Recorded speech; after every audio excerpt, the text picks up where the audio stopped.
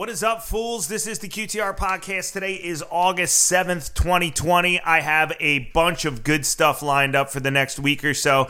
I had to take a couple of days off and realign myself, get some guests ready, and I've got some incredible shit coming up, starting with today's interview, which I am very fired up about. Before we get started, I want to remind everybody that this podcast is made possible by my patrons. Patrons are people that sign up and donate a monthly recurring sum to help support the podcast.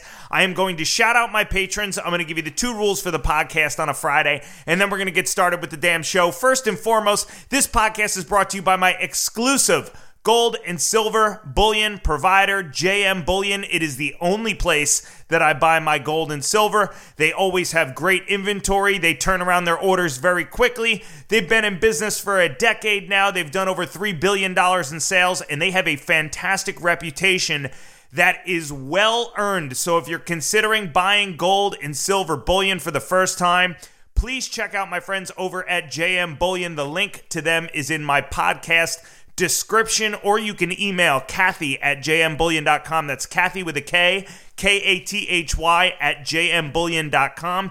Tell her you want $5 off your order and free shipping because QTR said so, ladies and gentlemen.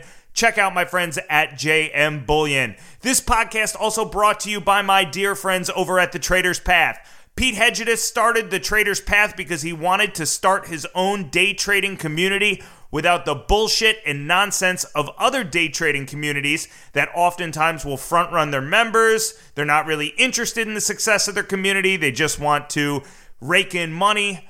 Pete belonged to a couple of communities like that and said, this is not for me. I'm going to start my own. So about a year ago, he said to me, Chris, I just started this service called the Trader's Path. I want to partner with your podcast, be a patron of yours, support yours. I love listening to your shit.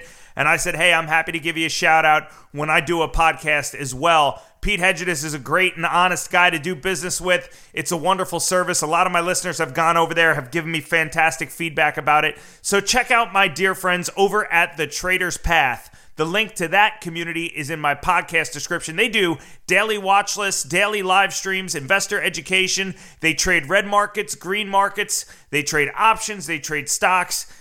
Great community to have around you, especially as the market continues to go basically ape shit right now.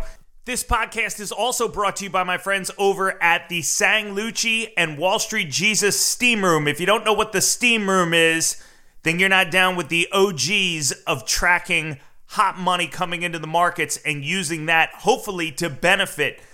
The Steam Room has been around for nearly a decade. It is a constant, never-ending, evolving piece of software that tracks and monitors big money coming into the options market, and it is a proprietary piece of software by my friends over at Sang Lucci and Wall Street Jesus. The Steam Room is a beautiful way to track money coming into the options market because, as many investors know, that can oftentimes telegraph moves that are going to happen in the equities market. And so it's great to know those things in advance. Nobody does it better than the Sang Lucci Steam Room. They've been tracking unusual options flow since before it was a thing. They basically put it on the map. Wall Street Jesus coined the term put sweepers, call sweepers. Nobody was saying that shit before these guys. These guys are the OGs, basically, of pointing out unusual options activity. And their software has evolved immensely over the last 10 years.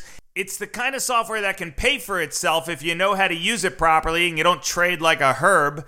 If you want a free trial of the Steam Room, check out my brother Sang Lucci. He's in the podcast description. Tell him QTR sent you and you want a free trial, and then tell him you want a discount after that, and he'll make sure that he hooks you up. Me and him, we got an understanding, if you know what I'm saying, folks. Lucci, good guy to do business with, and an honest person in an industry full of shitheads and scumbags. This podcast is also brought to you by some of my newest patrons, people like James F., George Baker, Dave Swingle. Thank you guys so much, Chris. And Chris Bott, Mike Fay, and Will, thank you guys for signing up recently. Gabriel Steuben and Roy Zimmerhands, I appreciate you. Mem55 is in the house, along with Joseph Rainier and Jake Durcole. Pawnbroker.com still here. Some people that have been with me for a while that continue to be patrons, like Dylan and Ed Roop and Adam Wise. Thank you guys very, very much for your continued support, as well as Space Ventures Capital. I think that's what it is. The name got cut off there a little bit. Mahilo Heiler, thank you so much for continuing to support Mike And my buddy Anonymous, I see you. If you signed up on September 19th, 2018, and you want to remain anonymous, this is me shouting you out and saying thank you while keeping your name quiet. This podcast also brought to you by my friends at Corvus Gold, Investors Underground, Ken R., Chris Bede, Nicholas Parks, Matthew Zimmer, Jay Mintzmeyer, Russ Valenti, Crichton Titus. 2 rules for the podcast today. It's Friday, and we are heading into happy hour. This podcast always has a 2-drink minimum.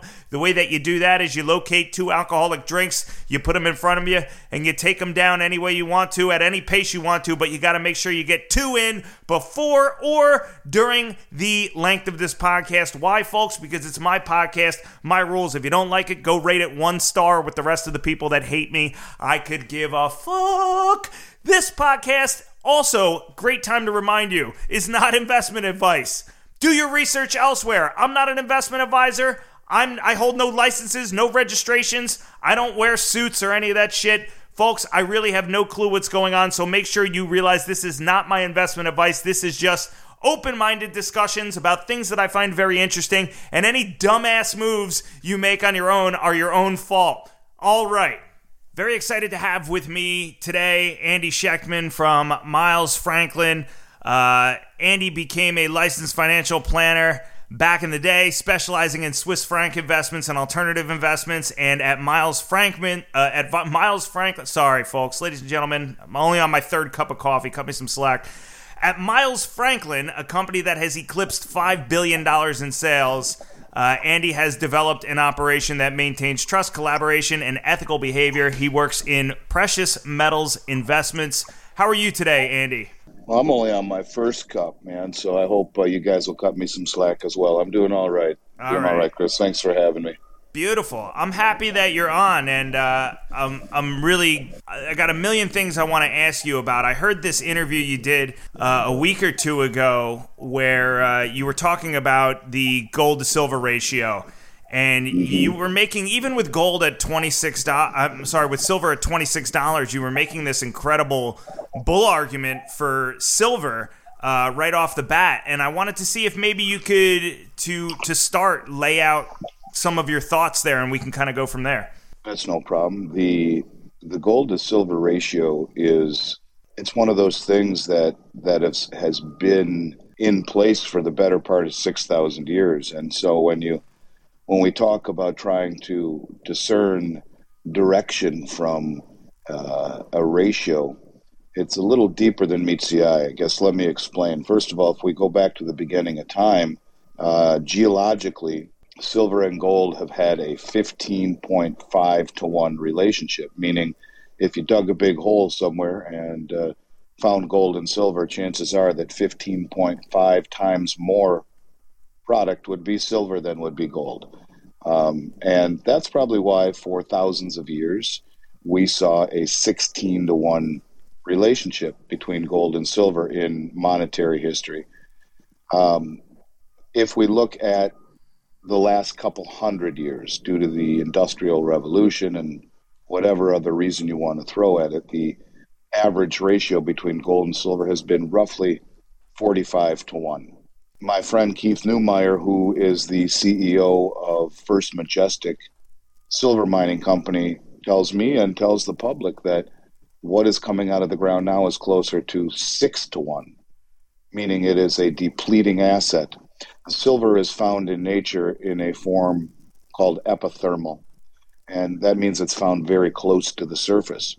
And therefore, the majority of the big deposits have been found decades ago. The low-lying fruit was picked decades ago. Right. In fact, so much so that 70% of all the silver that is brought to market these days is a form of byproduct mining, meaning you're digging a hole for tin or for copper or for zinc or for gold, and what do you know? You come across silver. So the majority of everything that is mined nowadays, 70%, is not a direct silver mine. It is a function specifically and totally of byproduct mining. When we talk about a ratio that is currently somewhere in the neighborhood of 80 to 1, it's still very much rarefied air. Now, Chris, I've been talking to people for the last year plus, telling them, begging them, to switch from gold to silver. This is a ratio we've been playing for a very long time, doing this for the last 30 years whenever we had these opportunities. In March of this year, we saw the largest disparity between the two in human history at 120 to 1. It has never, since recorded time, been at that ratio. It's been regressing to the mean over the last several weeks to where we are right now, still north of 80 to 1, or excuse me, just south of 80 to 1, rather. But I will still tell you that the fundamentals, which we can get into on many levels, are screaming that that is still a opportunity of a generation. The last time in 2010 that we saw a 80 to 1 ratio, with the exception of the last year or so, within a year, it had snapped back to its historical mean or thereabouts. In fact, it overshot it to about 37 to 1 with $50 silver and 1917 or so gold. That was the previous high at that time. But do the math, and that works out to about 37 to 1. I guess the moral of the story is that the further away you get from historical averages, from long-term established averages, the greater the magneticism that pulls you back to the mean. And I think if I had to guess, when I look at the fundamentals, when I look at the positioning of JP Morgan, both what they've accumulated and now the way that they are positioned on the COMEX market, I would expect a much, much higher silver price. And if you did nothing other than take today's gold price of, let's call it $2,030 and divide it by, let's call it 45, that would give you a historical relationship, at least of the last 150 years, and put silver at $45. Now, I would argue that because the low-lying fruit has been picked, because what's coming out of the ground is single digits instead of 45 to 1, that's woefully undervalued. And that's why you get people talking about $100 silver, $200 silver, because quite frankly, it is a necessity to have it in industry. But it is also going to, I believe, before this is all said and done, regain its notoriety as being a monetary metal as well. Yeah, talk about how much, because one thing that I learned from your interview that you did, and I know that a lot of people I speak with may not be aware of, a lot of us, we are critical of central banks, and so precious metals appeal to us in that regard. Gold, we know, has limited uses in industry, but silver is really used prolifically in industry. How much does the supply of silver drying up? So in addition to this central bank circus that we have going on right now, there's this other bull case that kind of exists anyway, and that's that silver mines are drying up. So, I mean, how much of a factor is that going to play, and how much do you think the market has priced that in? Because right now, Andy, it appears to me the market's pricing in the gold to silver ratio, and the market's pricing in all of the central bank mayhem, but maybe not the lack of supply. Well, I think it's important before we talk about that to talk about a market that has been a joke, really, I guess you could call it that. And as I talked in that Palisades radio interview about the,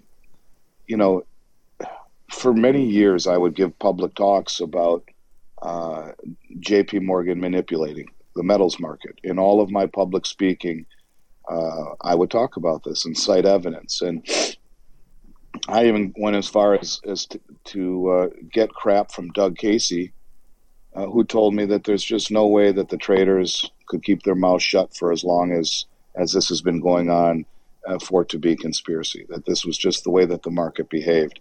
And I disagreed with him, both publicly and privately, that this market was being manipulated. And so before we even talk about supply and market fundamentals, it's important to note that for the last 12 years, JP Morgan has been the largest concentrated short position on the COMEX market, really in the history of the market.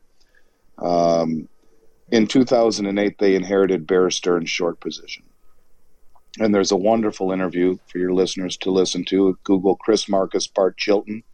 Bart Chilton was the former Fed governor, the former CFTC governor, the Commodity Future Trading Commission, where he admitted what I'm about to tell you and then died 3 weeks later. Now, I'm not saying there's a coincidence. There's simply fact, and maybe he was sick and wanted to get this stuff off his chest. But the bottom line is that J.P. Morgan was brought in to inherit Bear Stearns' short position in 2008.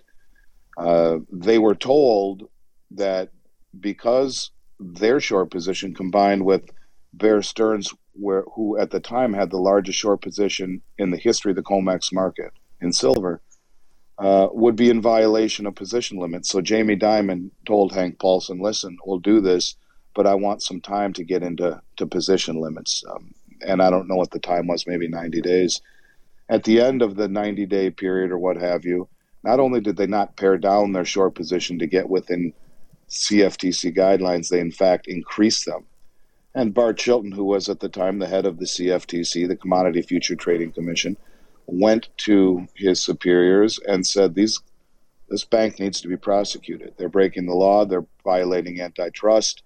They're in violation of our agreement, and they're thumbing their nose at us, and this needs to be done immediately. Well, he was told to back down, that it was a political decision, and J.P. Morgan skated away from prosecutorial immunity.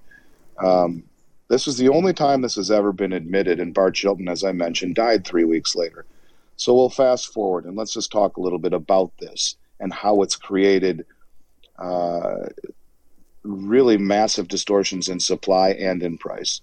So if you listen to Ted Butler, he'll tell you through public information that for 12 years, J.P. Morgan, on the tens of thousands of short trades that they had, never lost a penny. Never a penny. Now, that's a mathematic impossibility. That would be your favorite baseball player in a 600 at-bat season never getting out, ever. Never even walking. 600 for 600, which is impossible. Maybe they're using split-strike conversions. Whatever they were doing, they figured out a way to rig the market and to never, ever, ever, not even once, lose a trade. And so it was this environment that had me screaming in my podium time that, listen, this is not how markets work. And I showed all sorts of charts of the way the market was behaving, and we could talk all about that for hours. But suffice it to say, vindication came this last March, and I'd like to draw a conclusion. Not only, we'll get to your question about supply in a moment, but I think it's important to lay the backdrop. In March, the Justice Department levied 6 federal indictments against 6 traders on the J.P. Morgan Precious Metals Trading Desk. These weren't your average indictments. These were RICO, racketeering charges. This is what Rudy Giuliani used to bring down the New York crime families. This is what was used to bring down Al Capone. And so you're talking about federal indictments that allow not just the traders to get in trouble, but also the entire bank. Now, it's been said that the traders have turned state evidence and are implicating senior management, and this investigation is still ongoing as we speak. If your listeners were to Google J.P. Morgan RICO, you would see an article by Bloomberg where the Justice Department labels their precious metals trading desk a criminal enterprise. If you look at a Kitco 6-month snapshot of silver and gold and look at March 17th and look at where we are today, it's straight up since March 17th. Now, here's where it gets interesting. As I mentioned, who needs to accumulate physical when you can do tens of thousands of trades, control the market with your 160 million ounces of silver on the market? Now, they have accumulated north of 1 billion ounces total, most of it off the market, which is the single largest physical position the world has ever seen. But they were able to control the market indefinitely and ring the cash register unlimitedly and just print money forever by sucking in the speculators selling the options and smashing down the price up and down, rinse, wash, repeat. They did it forever. But along the way, they used these manipulative price techniques to amass 10 times what the Hunt brothers tried to acquire, over 1 billion ounces, the single largest physical position of silver the world has ever seen, until they got busted.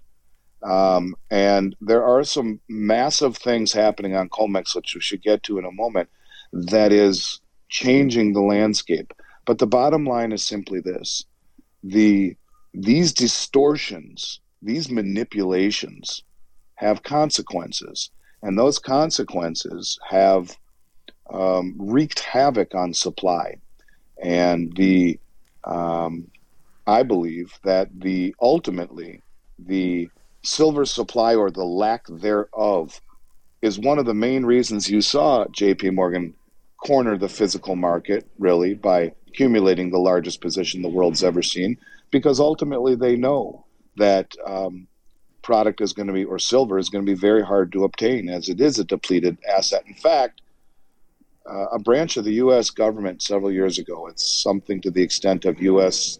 Geological Survey Commission, came out and said that they believe silver would be the first element struck from the periodic table of elements, as it is such a depleted asset that it is becoming harder and harder and harder to find. And if you look at all of the silver that's been used in industry for the last 80 years, just about anything that conducts electricity, from a simple light switch down to anything that you've ever held in your hand your entire life or touched that conducts electricity, from a refrigerator to a simple light switch to a TV to a hairdryer to a cell phone, it all has a little tiny bit of silver in it. And all of that stuff, that when you throw it away or you're done with it, it goes into a landfill. And that minute amount of silver is not economical to recycle it. Right. And so Right. above ground is depleted, below ground is depleted. You're looking at a massive shortfall, ultimately, I think, of not only investable silver, but also industrial silver. And so it's only just the very beginning. But those shortfalls in supply, you could attribute in a large way to the manipulation of the price. The unjustified low price has allowed a company like J.P. Morgan to amass that much, and ultimately has created distortions all the way down the line, many of which we don't even yet see. But I do think on every single level, honestly, and I've been saying this for a while, that the lack of available product, at least in my industry, in terms of investable, will define going forward, will completely define the gold and silver market. And I think on the outside, people will say, shit, I missed my chance. The price got away from me, got too expensive. But for people who own it and want to buy more and wish they had bought more, we'll look at the inability to source quality product at a reasonable price with any expediency whatsoever. So I'm sorry to be so long-winded, but I just want you to know that the price of silver has been distorted, as has the supply. And I just think that the best thing people can do to combat this type of environment is to simply acquire physical silver and put it away. Because I think it will define, the shortfall will define the market in many, many, many ways moving forward. Yeah, listen, well, I want to encourage you to take as much time to speak as possible, because this type of content is exactly why I do a podcast, because you're not going to hear this shit on CNBC, and this is important, and this is what we need to know, especially the people that are interested in precious metals, the people that are, skeptical of monetary policy. This stuff is exceptionally important, and I hadn't even heard, I pulled up that Bloomberg article while you were speaking about JP Morgan, and that's exactly what they say. They say the metals desk was, quote, a criminal enterprise operating inside the bank for nearly a decade, and that they had charged the head of the J.P. Morgan's global precious metals trading operation and two others with RICO charges, which, like you said, Giuliani used to bring down the mob. This stuff is exceptionally important, and the fact that J.P. Morgan is in there cornering the silver market should tell people the same thing that central banks hoarding gold tells me, which is there's a reason for it. The price is saying one thing, but really the case that you're making, in addition to the central banking circus, again, the shortfall in supply case really seems to, I mean, would that, in your opinion, make $100, $200 silver a potential reality? I mean, people would call you crazy for saying that now, but you think that that's a reality that could possibly occur, right? I think it is most certainly a reality, but I'd like to take a step back for a moment and say why I think that's a reality. Sure. And that would be, without question, at least in my opinion, due to the way that the central banks are viewing gold. And, for as long as I've been in this industry, for 30 years, the central banks were always selling their gold. And it just never made sense to me. Right. I couldn't quite understand why they were always capping the price of gold and selling it when, a group of bankers that were that wealthy, looking out for the best interests of their country, you would think they would want to buy gold instead of sell it short. Of course. And get rid of it. Since 1944, after the Bretton Woods Agreement, after World War II, the only tier one asset on the planet has been U.S. dollars and U.S. treasuries. And if you Google the definition of a tier one asset, you'll find it is a riskless asset. Right. And so the central banks have been accumulating treasuries and dollars literally for the last 80 years. And it was the only form of collateral that would be used in trade amongst central banks.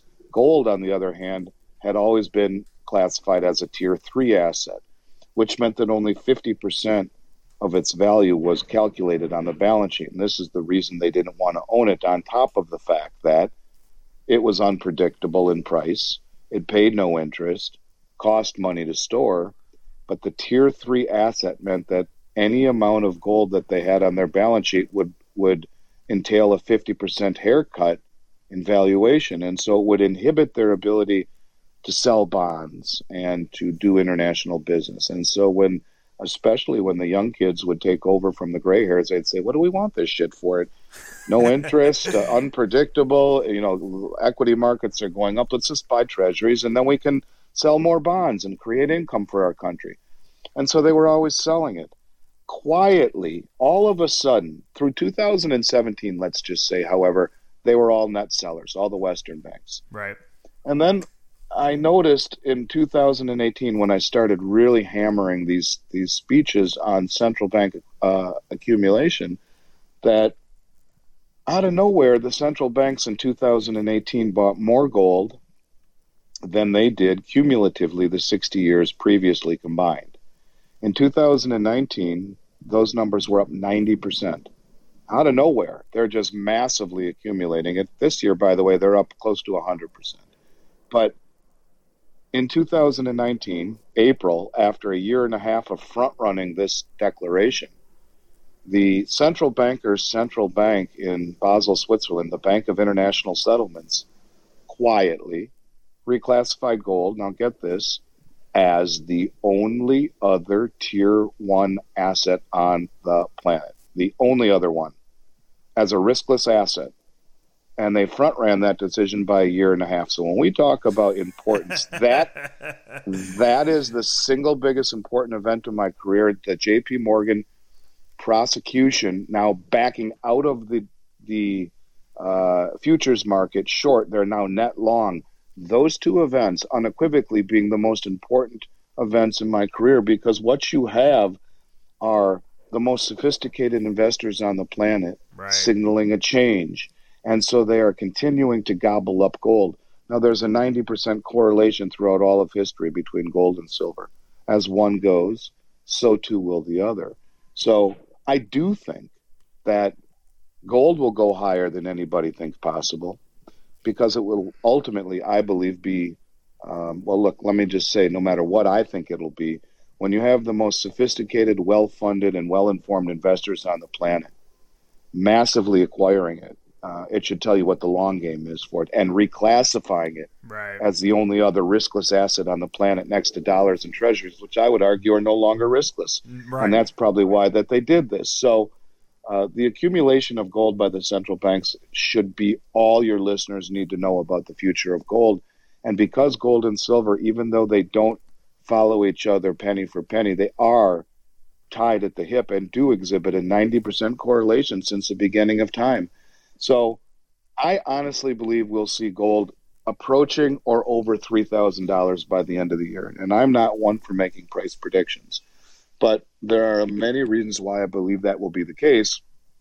And if that's the case, to see silver at $100 could very, very, very easily be in the cards.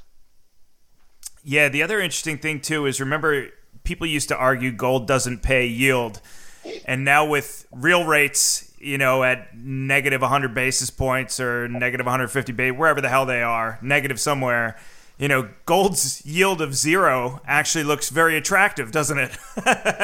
Yeah, well, it sure beats the heck out of, negative. And that's right. When you talk about interest rates at 0.6% or less on the 10-year note, when I started in this industry, Chris, you could buy a U.S. Treasury earning 9%, and so the wealthy people would put a couple $1,000,000 in layered treasuries, make $180,000 a year on a $2 million investment, never touch your principal, live like a king, and pass on your principal to your heirs. Well, that same $2 million now would net you just over 11,000 instead of 180.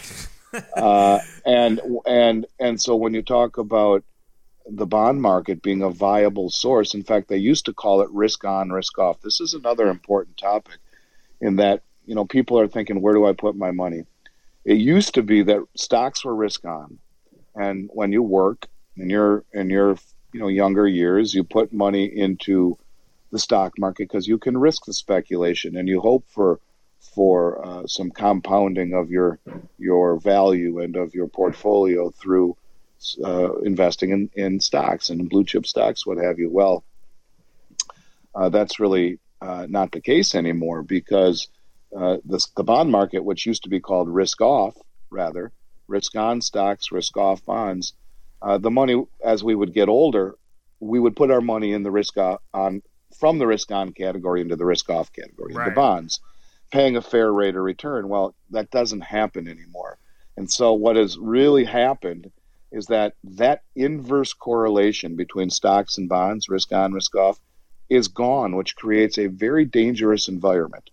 When you have these two asset classes that are now positively correlated, that's bad news, because as interest rates rise, as they have to, it collapses not only the bond and the stock market in unison, but also the real estate market, as they are all positively correlated to interest rates. And so, I think, or shall we say, inversely correlated to interest rates. As interest rates rise, all three markets collapse, but they're positively correlated to each other instead of inversely correlated. And that's really big. There is nowhere safely to hide any longer in the respect that you used to be able to hide in the safety of U.S. Treasuries. Now, with interest rates under 1% and money creation and inflation running well above 3, 4, 5, 6%, you talk to John Williams of shadowstats.com, he'll tell you the CPI numbers are complete crap, that real inflation based upon just the metrics of what they used to be under previous presidential administrations is probably closer to 10 or 12%, double digit. And so when you talk about earning 0.6% over 10 years being succumbing to all that inflation, real interest rates are quite negative right now. That's right. So, yeah, I think that that is a problem in and of itself, is that there are no alternatives any longer with safety. And so people are being forced into speculation in the stock market, that it's at its all-time highs, with 50 million people unemployed, completely detached from Main Street. Right. And a bond market that has enjoyed a 25-year bull run that I would argue is the mother of all bubbles, because the very, very, very, very wealthy, they put their money in the safety of bonds, even if they get back less in real terms than they started with, because, it's always been considered the ultimate bastion of safety. Yeah, But it's I would argue psychological, right? yes, it is. Well, because the U.S. government, is standing behind that. But I would argue that ultimately interest rates have to rise, because let's paint this picture for a minute. You have a 10-year Treasury paying 0.6%. Who in their right mind would buy that with interest rates actually, real interest rates actually negative? No one really would do that, and very few would. Maybe the ultra wealthy, because there are no alternatives, but very few people would ever contemplate that. So the Federal Reserve has been the entity stepping in to keep the low end or the back end of the bond market quiet, lower interest rates, keep it calm, to maintain a perception of well-being. They're the ones buying the bond market, to, heaven forbid, let interest rates rise. So they're left with two choices. Choice number one: continue to buy the back end of the bond market, continue to monetize, to create money to buy the bonds because no one else is, and that keeps interest rates low. Well, in doing that, you're unleashing a massive torrent of inflation, and that inflation ultimately, because of the monetization, like Weimar Republic, Germany, will lead to higher interest rates. You keep printing and printing and printing. At some point, the foreign entities will say, why the hell would we ever buy treasuries from an insolvent government creating wicked amounts of inflation, paying next to nothing on a coupon? They wouldn't. So if the Fed's the only one buying it, and they're creating all of this inflation to create money to buy the bond market, to keep interest rates low, ultimately inflation goes up, which creates higher interest rates, which collapses the economy. Or option number two, they back away from the bond market, they stop being the buyer of last resort, and the interest rates collapse, or excuse me, interest rates go to the moon, and the bond market collapses under its own weight, creating the greatest depression of all time. Both roads lead to the same destination, and that is of higher interest rates and a collapsing economy, whether they monetize it and forestall the future, or just back away and let it collapse. Both roads lead to higher interest rates if you're talking a real economy. And when that happens, you're talking the mother of all bubbles, because stocks and bonds are the mother of all collapses. Because stocks and bonds are not inversely correlated any longer, they are positively correlated and inversely correlated to interest rates. It's game over when interest rates rise. The stock market collapses, the bond market implodes, the real estate market implodes. And when that happens, there are very few places on the planet Earth to safely put your money, precious metals certainly being at the top of that list. So, yeah, we are in a very interesting time, Chris, a period of time that I'm very concerned about moving forward in terms of lack of alternatives. And so, yes, I do think that gold and silver have never been more important. Not only are the most influential traders on the globe front-running all of this trouble, reclassifying it as a riskless asset, massively accumulating it since 2018, but the alternatives that once were a bastion of safety, a place we could hide in the safety of U.S. treasuries, is a sucker's game. And when that collapses, the market risk alone of that collapsing under its own weight, under the monetization or the backing away of the Fed, either one, or the backing away of all the foreign entities who no longer want our bonds, is setting us up for a very, very difficult time.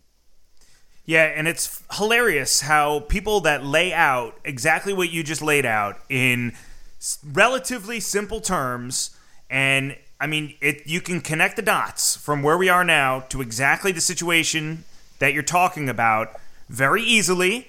I mean, that was a very logical argument, and it's hilarious how that is often written off as, just a doomsday sayer, somebody that, wants everything to go terribly. And it's so difficult to convince people sometimes that nobody wants this enormous economic collapse, but really, if you follow the steps logically, it seems to be the direction that we're heading. A question I have for you is, one of the things that I often think about, Andy, is how the prisoner's dilemma of sorts between the central banks of the world can enable what we're doing to move forward for longer than it normally would. I mean, eventually, I still believe it's a mathematical certainty that we get to the point of this catastrophic collapse. My question to you, and I've asked other people this too, is, if the 4 or 5 major central banks of the world that are really pulling the strings of the global economy get together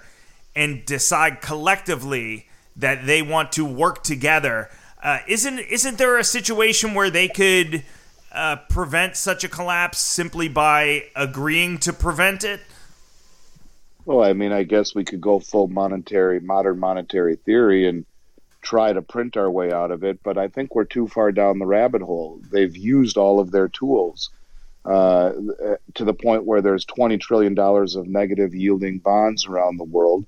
I mean, you can just continue to go negative, I guess, and make people through negative interest rates not save their money and speculate and continue to drive asset prices higher and higher and higher. So, I mean, that's kind of what you said has really been, it's one of the defining characteristics of my industry, in that we've been saying this stuff forever. I've always felt like the little boy who cries wolf, because what we've talked about is rooted in economics and mathematics with sprinkling of old school logic on top of it, and that those kinds of things typically come true. But when you're dealing with such a high stakes game like we are, and I do think the Western central banks have all gotten together over the last decade plus to do these things, last 20 years plus to do these things, but they've gone too far down the rabbit hole with a faulty Keynesian-based economic model that ultimately doesn't work.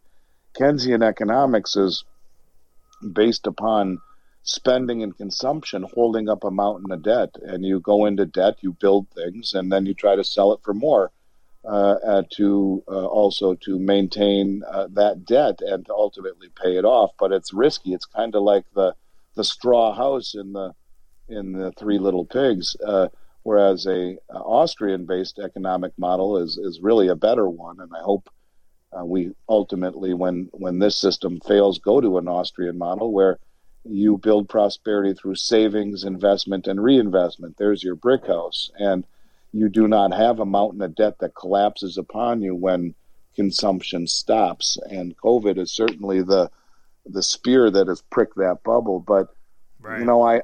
I don't think that the Western central banks can band together any longer to do anything, because they've gone too far down the road on this Keynesian-based monetary experiment.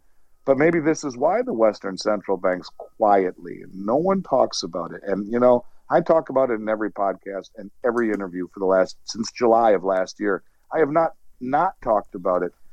People may get tired of hearing it who hear me on multiple podcasts, but it is the most important thing, period. When you have the most sophisticated investors, and to your point, all banding together to reclassify gold as a tier 1 asset, maybe that's the life raft that they've built, realizing that This ship has taken on too much water and there is no way to ultimately save it. So let's quietly reclassify it, give ourselves time to reposition before the public catches on, because they don't talk about it anywhere. You have to really search to find that info on the reclassification. But I would argue that with interest rates where they are, with negative interest rates around the globe, with real negative interest rates here, with as much money and debt has been created and all the distortions that have come from the manipulations, I don't think they can change the outcome. Look, 1 trillion seconds ago was 31,688 years ago. And we have created $9 trillion or more, really, since last September. And it took this country 300 years to create 800 billion in wealth. Right. And the Federal Reserve is printing 9 trillion like it's just no big deal in the last 10 months. Right. So the seeds of hyperinflation have been sown. The places to go with safety have been really kneecapped. And I think that they have for a very long time held this back and created these illusions and distortions of wealth. But I would argue that I don't think that they can really band together any longer to forestall it any much longer than Mother Nature will allow it. And we're getting closer to the end of that experiment. So no, I don't think they can, because the tools are gone. If we had interest rates at 6 or 7%, hell yeah, there'd be a ton they could do. But now at interest rates at zero or negative, there ain't much they can do but Right. continue what they're doing. In other words, the mantra of the Federal Reserve at this point is inflate or die. It's either inflate or default. Those are the only two options, I think, that are left on the table. And two questions for you. Once they napalm the global economy, what does that post-apocalypse global economy look like once everything kind of burns to the ground? And an extension of that question is, do you think it's possible that governments confiscate gold and silver again like they once did?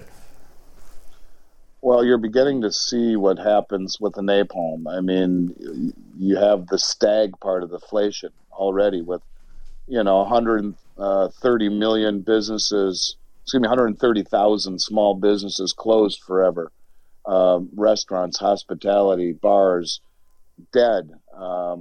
Airlines and hospitality, leisure, which is travel, is 10% of global GDP, dead. I mean, the economy is walking wounded right now. And remember, if you stop the consumption and spending in a Keynesian-based model, the debt falls on you like a wet blanket and smothers you. And that is what's happening. That's the stag part. And I see it getting a whole lot worse before it really gets much better. The inflation part is coming. In fact, in 2008, when the banks were bailed out, all that did is blow up asset prices, because the money went directly to Wall Street and Wall Street banks, and the big institutions who used all that money and the low interest rates to buy back their shares and to blow up all the asset prices that enriched them. Right. This time, and so that didn't translate into inflation, that translated into asset price inflation. But this time, the money is going directly to the people, and PPP and the CARES Act and the $600 a month and the $1,200, and you're talking going right into M1, M2 money supply, blowing up, creating inflation in an environment that has a broken supply chain, people being unproductive. I mean, you're sowing the seeds for really big problems, and I guess I would call it hyperstagflation. That's where hyperinflation meets the Great Depression, because you have little or no economic growth, you have massive unemployment, higher taxes, no growth, and rising prices. And I think that's a really scary future, and I see it coming. Honestly, I do see that coming on our horizon as the Fed does all that they can do, all they know how to do, and that's print and hand out money, this full modern monetary theory bullshit. But do I think that they will confiscate gold? And my answer really is no, I don't. And in 1933, when President Roosevelt confiscated gold, April of 1933, in his first act in office, it was a different environment. Number one, you had patriotism. You don't really have that anymore. People, I think, would not take too well to an IRS agent knocking on their front door saying, "Show me your gold," especially people that I sell gold to. Most of them believe in guns and privacy, and most of them are libertarians, and they would have a real problem with that. Number two, I think the government understands this, because in 1933, gold was money. Everybody owned it. Now, no one owns it. One out of every few hundred have ever held a gold coin before. Right. But I think there are a couple of vehicles that would allow them to have their cake and eat it too. You have GLD, which is the third or fourth largest stockpile of gold in the world, the ETF. And that's administered by HSBC Bank, one of the most corrupt, nefarious banks on the planet. And when you talk about fox guarding the hen house, you have JP Morgan, the administrator of the second largest stockpile of silver in the world, only second to their own, and that is JP Morgan administering the SLV account. And so, they're indicted on manipulating the racketeering charges on manipulating the market, and yet they're still the administrator of SLV. So That, you could come in on a Friday night. People have whatever money they have in GLD and SLV. And on Monday morning, all of that money is now in your money market account. And those two accounts have been closed. And they raise their palms to the sky and say, what? Well, we didn't do anything, that being the U.S. government. We didn't confiscate gold or silver. In fact, you can still own it physically in the United States. All we did were close these two funds, which, hey, you can't take possession of it anyway. Read the prospectus unless you're an authorized participant, which is basically the commercial banks that funded the GLD and SLV. You can't take possession of it. So they pay everyone their fair share price in newly printed dollars. They're sitting on the second largest stockpile of silver in the world, larger than all central bank holdings, and the third or fourth largest stockpile of gold in the world. All of it held in a vault or vaults administered by the cartel commercial banks who have been holding down the price to begin with. And they wouldn't have to go door to door to NRA touting libertarians who would tell them to get lost. And I think it would provide a perfect environment to have their cake and eat it too, because if our creditors feared that type of nationalization of assets, like Venezuelan style, not only would they dump everything, treasuries and securities, but I don't think we'd ever be trusted ever again as anything in light of a world reserve currency when you are nationalizing gold, when communist China and other countries around the world openly promote it and endorse it to their citizens and their population. So, no, I don't think we'll see confiscation of gold, but I do think you will see very likely some sort of maybe punitive high taxes on selling or whatever it may be. But you know what? You have to hope for the best and prepare for the worst, and right. not look at those as a possible outcome really to focus on. Just realize that, it's better than being caught in an environment where the dollar is absolutely collapsing and you have nothing to protect you from. And so here again, hoping for the best, preparing for the worst, those are words to live by right now as far as I'm concerned. Andy, how much of the unrest in the country right now do you attribute to the Fed shoehorning open the inequality gap versus systemic racism, right? The media and the government right now are telling the world that systemic racism is dividing the country. But when I look at it and I look how the Fed is responding to something like COVID and the way that they've responded to things, the 2008 crisis, for example, and the implications of the policies that they put into place, which essentially what I've been doing here for COVID is saying, all right, well, the Fed has printed X amount. That equates to whatever, $30,000 or $40,000 per U.S. citizen. Most U.S. citizens are only seeing $1,200 of that if they're lucky, and are bearing the inflationary cost of the additional $20,000, $30,000, $40,000 that are going to major, corporations. They're going to buy corporate bonds. It's a horrible misallocation of purchasing power. How much of the unrest in the country do you think is due to economic inequality, and perhaps maybe we just haven't recognized that yet? Or do you think that the narrative that we're on of systemic racism is really a problem? Well, I think that's, well said, in that, look, racism has been around and prejudice since the beginning of time. But this inequality that is being created and decimating the middle class is going to create far more problems. And so, you're seeing a major dichotomy between those who have money and those who don't. The enriching of all of the people on Wall Street, the gutting of the middle class, and it's the reaction by the government is what is collapsing the middle class. People who have worked their whole lives to build businesses, many generational businesses, other people who just started and had the misfortune of starting a business before this happened. I mean, I have a friend who put many six figures worth of dollars into a travel agency in November. He bought a travel agency here in Minneapolis. I mean, talk about poor timing. You have people whose lives are being destroyed by the reaction of the government, and you own a couple bars or a couple restaurants, you're in trouble. How about you own a couple apartment buildings and you're upper middle class? Talk about counterparty risk.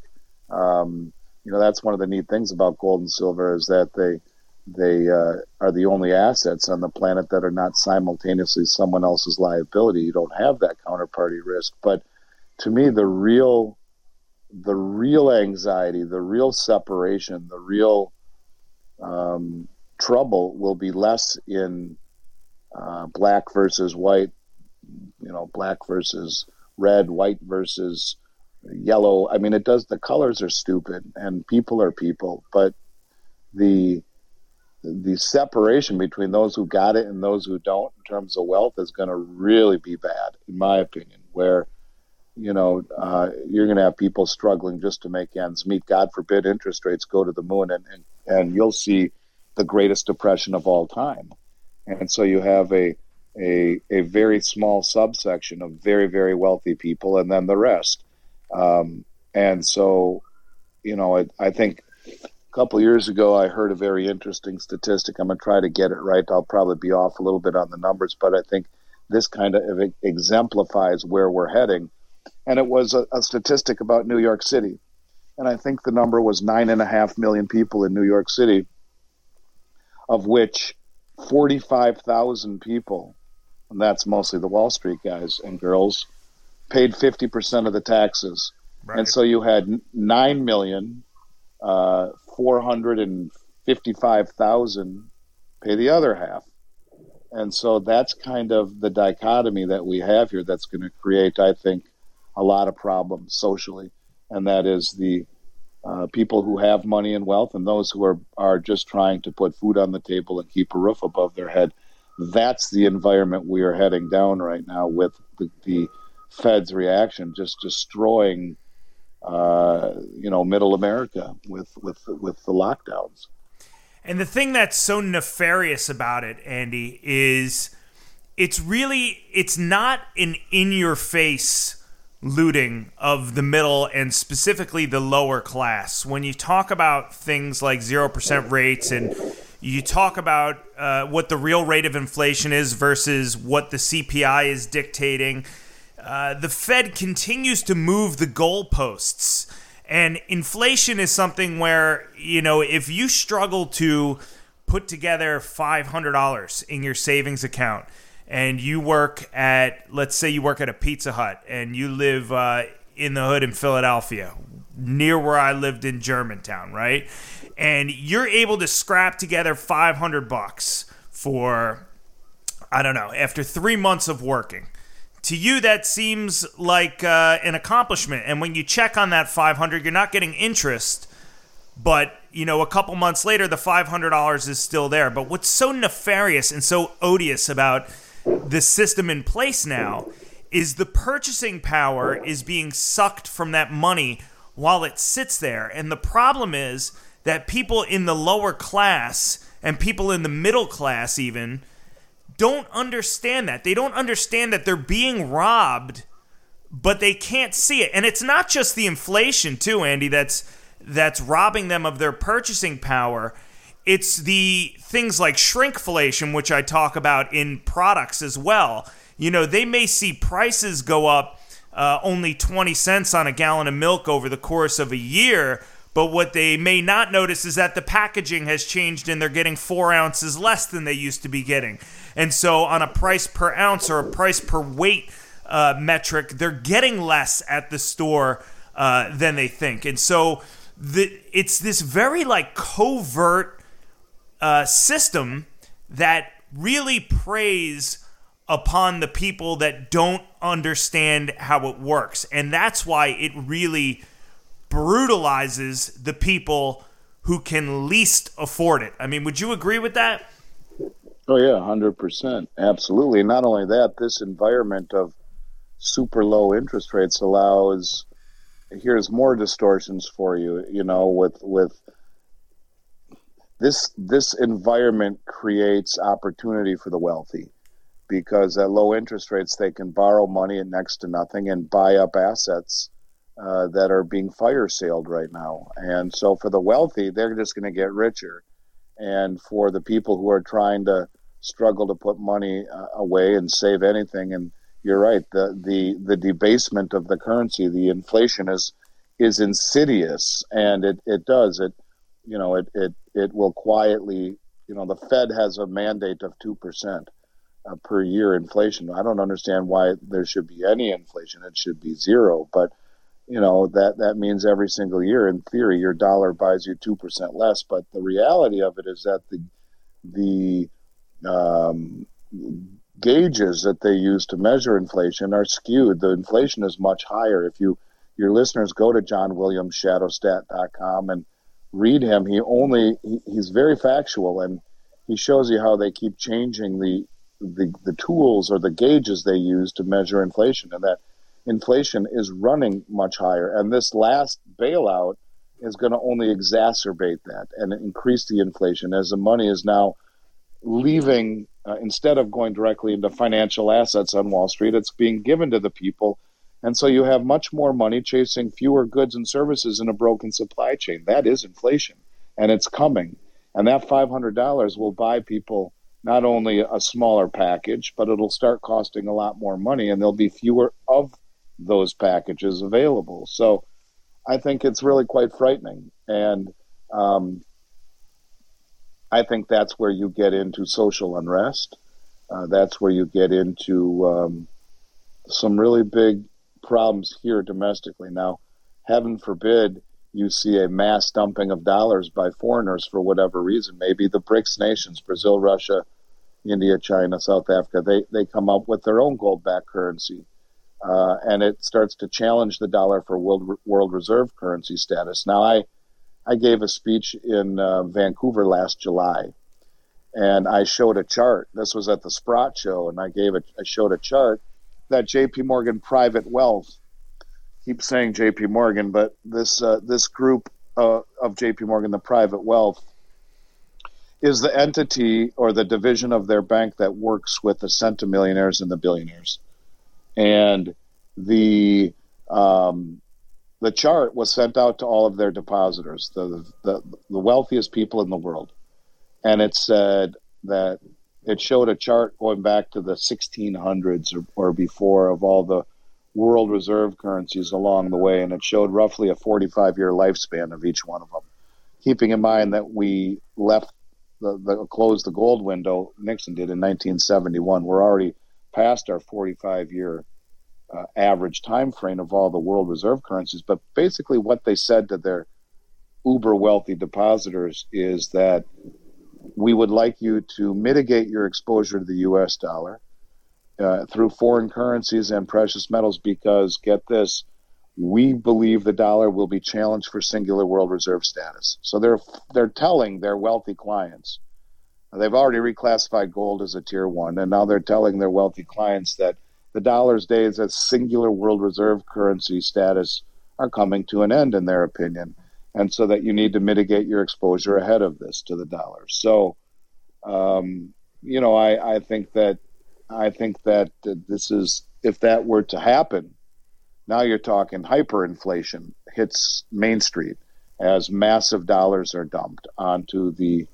market, and now you have a real problem real fast. So, yeah, inflation is a scary thing, and interest rates at basically zero only add fuel to that fire. So, yeah, this is a backdrop, a setup for us for really unprecedented, scary times, man. And I think that anyone who looks at this logically would have a hard time debating that if you really look at the numbers.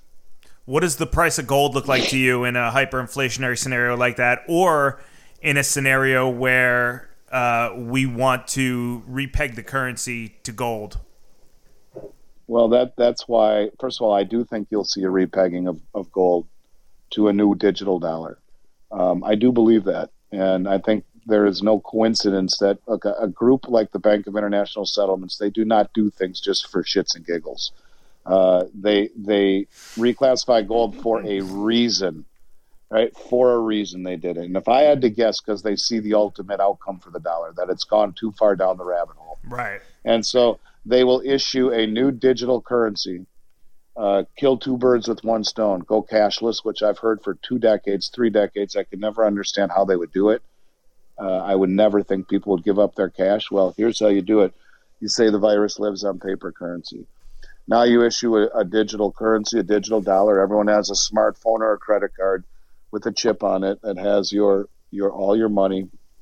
But the blockchain, I think, would come in to validate all of the gold held backing the currency. Now, I don't think it would be a one-to-one backing because that would hamstring them too much in being able to maneuver. So let's say you back 20% of each dollar with gold valued at 5,000, 8,000, 10,000, I don't know, pick a number, and then peg it to it. It'll never come back down. And have the blockchain validate the gold on the ledger, which would inhibit the amount of currency units that could be created based upon the amount of gold on the ledger. I think that is coming. But I think the only absolutes I've learned in 30 years, Chris, in this industry, there's 2 absolutes, 3. The first absolute is that there are no absolutes, and things really, you can't say guaranteed in finance. It's just, there are too many crazy things. Hell, I live in Minnesota, the epicenter of stupidity. I never would have thought that things that I saw in my lifetime, I never would have thought we would see here in a place they call Minnesota Nice, where in January when it's 5 below zero and you see someone drive off the road, people will get out of their car with no jacket and dress shoes and help them push out of a ditch. That's Minnesota Nice. Well, you know, the George Floyd and all the stuff, the rioting, the looting, everything that happened here is beyond comprehension to most of us in Minnesota. But I think that we are heading into a period of time where these types of things can really, really happen quickly. So I don't know what the future portrays, but I think it is it's frightening and it's scary. And you see these types of monetary events go on top of it, where people are struggling just to put food on their table, and the value of their dollar is precipitously losing value. I don't think it bodes well for the future of the dollar or for the future of this country. And it frightens me, concerns me an awful lot. And then you hear guys like Jim Rickards and my buddy George Gammon talking about $50,000, $100,000 gold, and then becomes a question of, $50,000. Like, what the hell is $50,000 at that point, right? Well, yeah, I mean that is the point. Is that look, when after World War II, the GI Bill, they were given life insurance. Life insurance policy for the GI Bill was $10,000. And when my father graduated college in 1963, he told me his dream would be to have a job that would pay him $10,000 a year. He bought a brand new Corvette for under $5,000 in the early 70s. Look at what the value of the dollar is. That's inflation. And, people don't realize it, but now you have to pay, almost $100,000 for a new Corvette. A $10,000 job wouldn't, that wouldn't make ends meet, certainly, and for a family. And so when you talk about inflation and what's happening, it's beginning to happen, I think, faster and faster and faster. But it's insidious to see how it just evolves. And the value of our dollar has precipitously lost value over time and will continue to do so. So this is what the Federal Reserve has done. And since 1913, when they were established, the dollar is worth less than 2 cents of its 1913 value. So, it's crazy what's happened to the value of the dollar.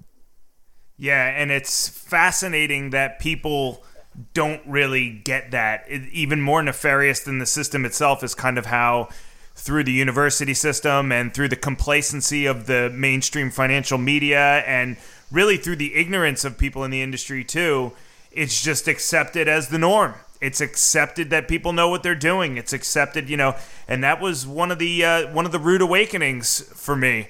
I didn't get an MBA. I wasn't some financial whiz kid. I just one day woke up and saw, okay, the central banks are acquiring gold. So why are they doing that, right? And then you just ask, all you got to do is ask a couple of questions. All you got to do is get a rudimentary understanding of Austrian economics to understand exactly how far off the path we have gone. Andy, I want to thank you so much for your time this morning, brother. And will you please come back on at some point over the next couple of months? Because it's been fascinating hearing from you. And I really appreciate your perspective. I would love to come back on your show anytime. And I'd also, as my appreciation for you having me on, I would like your listeners to feel free to email me at andy@milesfranklin.com with questions. I will caveat that by saying, we're getting thousands of phone calls and emails a week, and I do my best to keep up. I pass a lot of them out to my brokers who have been with me most on average of over 20 years, and they're smart, they're educated, they can talk about economics, about geopolitical events, about precious metals. They're not order takers. But if your listeners have questions, we'll be happy to answer them. But not only that, if you put the name of your podcast in the subject line, I would be happy to offer them the lowest price on precious metals in the United States. I will beat any price that they can find. And that's something that I would be happy and proud to do for as long as I possibly can. So a couple of things I'd like to touch on before you let me run. Number one, we are not an online company. We could talk for over 2 hours on the amount of fraud I have seen as the owner of a company made me close my online store. The stuff I would tell you would blow your listeners away. The level and sophistication, and even state-sponsored sophistication of fraud, identity theft, it almost makes me laugh when I see the stuff that these people try to do and how good they are at it. And some of the things they've gotten away with, some they haven't. But when I tell you it's insane, it is purely insanity. And so I closed my online store. We do things the old-fashioned way. It requires an email or a phone call. We are analog in a digital world, but there's a large portion of my psyche that feels better with that anyway. That gold does not belong in the digital realm. It belongs analog. And the second thing I'd like to mention to your listeners is about Miles Franklin's track record. Now, it's important you all know that precious metals industry in the United States is federally non-regulated. That means if you get screwed, there's no governmental oversight committee that will come in and slap fines on a precious metals company and save you. It's the Wild West, with the exception of my home state of Minnesota. Now, in 30 years, we've never had a customer complaint, not even one on Google, ever. And our numbers are now almost $6 billion in transactions without a single complaint. We are one of only 24 companies ever approved by the United States Mint as an authorized reseller of their product. It is an incredibly difficult task to be approved by them. You have to be nominated by a primary distributor, and we were about a decade ago. It is maybe my most proud achievement of our 30-year career. All of these, A+ rating with the Better Business Bureau, never had any complaints. All of these accolades are something to be proud of in any business. But the state of Minnesota doesn't care. The state of Minnesota, where you're located, is the only state that said, screw it. Too many people are getting screwed. In order to transact business either in the state as a company like mine or any of the online retailers throughout the country who try to sell into the state. If you're not licensed, bonded, and background checked, you're disqualified. And if you try to sell product from outside the state into the state, they'll issue a cease and desist and come after you. And so 99% of the online companies, my peers in the industry, have boycotted Minnesota because they would need to be subservient to the Department of Commerce the way that we are, with a very large surety bond, 7 figures, background checks of every employee and personnel annually, myself included, and principals, and compliance and continuing education that no one in the industry has to abide by but us here in Minnesota. So what it means is that not only in my opinion, we have the best reputation in the industry, but we are also licensed, bonded, and background checked. That bonding alone, that $2 million surety bond, is unlike any other company in the United States unless they're here in Minnesota. Because that simply means that if I steal every penny your listeners send to me and go hide on a beach in Tahiti, state of Minnesota has a $2 million surety bond to pay them back and send a bounty hunter to find me. That's the only state in the country that mandates that. So it'll be the safest transaction from a company with the best reputation, U.S. Mint approved, licensed, bonded, background checked, lowest prices in the industry. But you got to take an extra step and go old school and reach out to us. And if your listeners don't mind doing that, I'll make it a good experience. I'll try to answer as many questions and talk to as many of your listeners as I possibly can. And then at the same time, those that I can't, I'll pass off to a very, very senior broker, and we'll try to earn your listeners' business and make it a great experience, a safe one at the lowest price in the country. Fucking A. Awesome. And if you guys need cocktail recommendations for the weekend, you can reach out to me because that's what I'm an expert in. Andy, beautiful, man. I love it. You're a patriot. You're an intelligent guy. Get ready because you're definitely going to be getting some emails from my listeners. And again, I want to thank you very much for your time today. It is my pleasure, brother. Have me back on anytime, and I'll look forward to catching up with you down the road. You stay safe, and hope to talk to you real soon. Thanks again, Andy. Take care. That was the one and only Andy Schectman from Miles Franklin, blowing the lid off of metals market manipulation and talking about the unfortunate reality of what our monetary policy portends. Folks, you're going to want to hang in there because I have some real fire coming up over the next couple podcasts too. So how about that? Why don't you let this one digest, finish the rest of your brandy or whatever you're sipping on, and as soon as it does, I'm going to be back to punch you in the face with more truth and more reality. Ladies and gentlemen, this was the QTR Podcast, and I want to once again thank my patrons for making this podcast possible. For now, have a happy Friday. I'm the fuck out. Peace.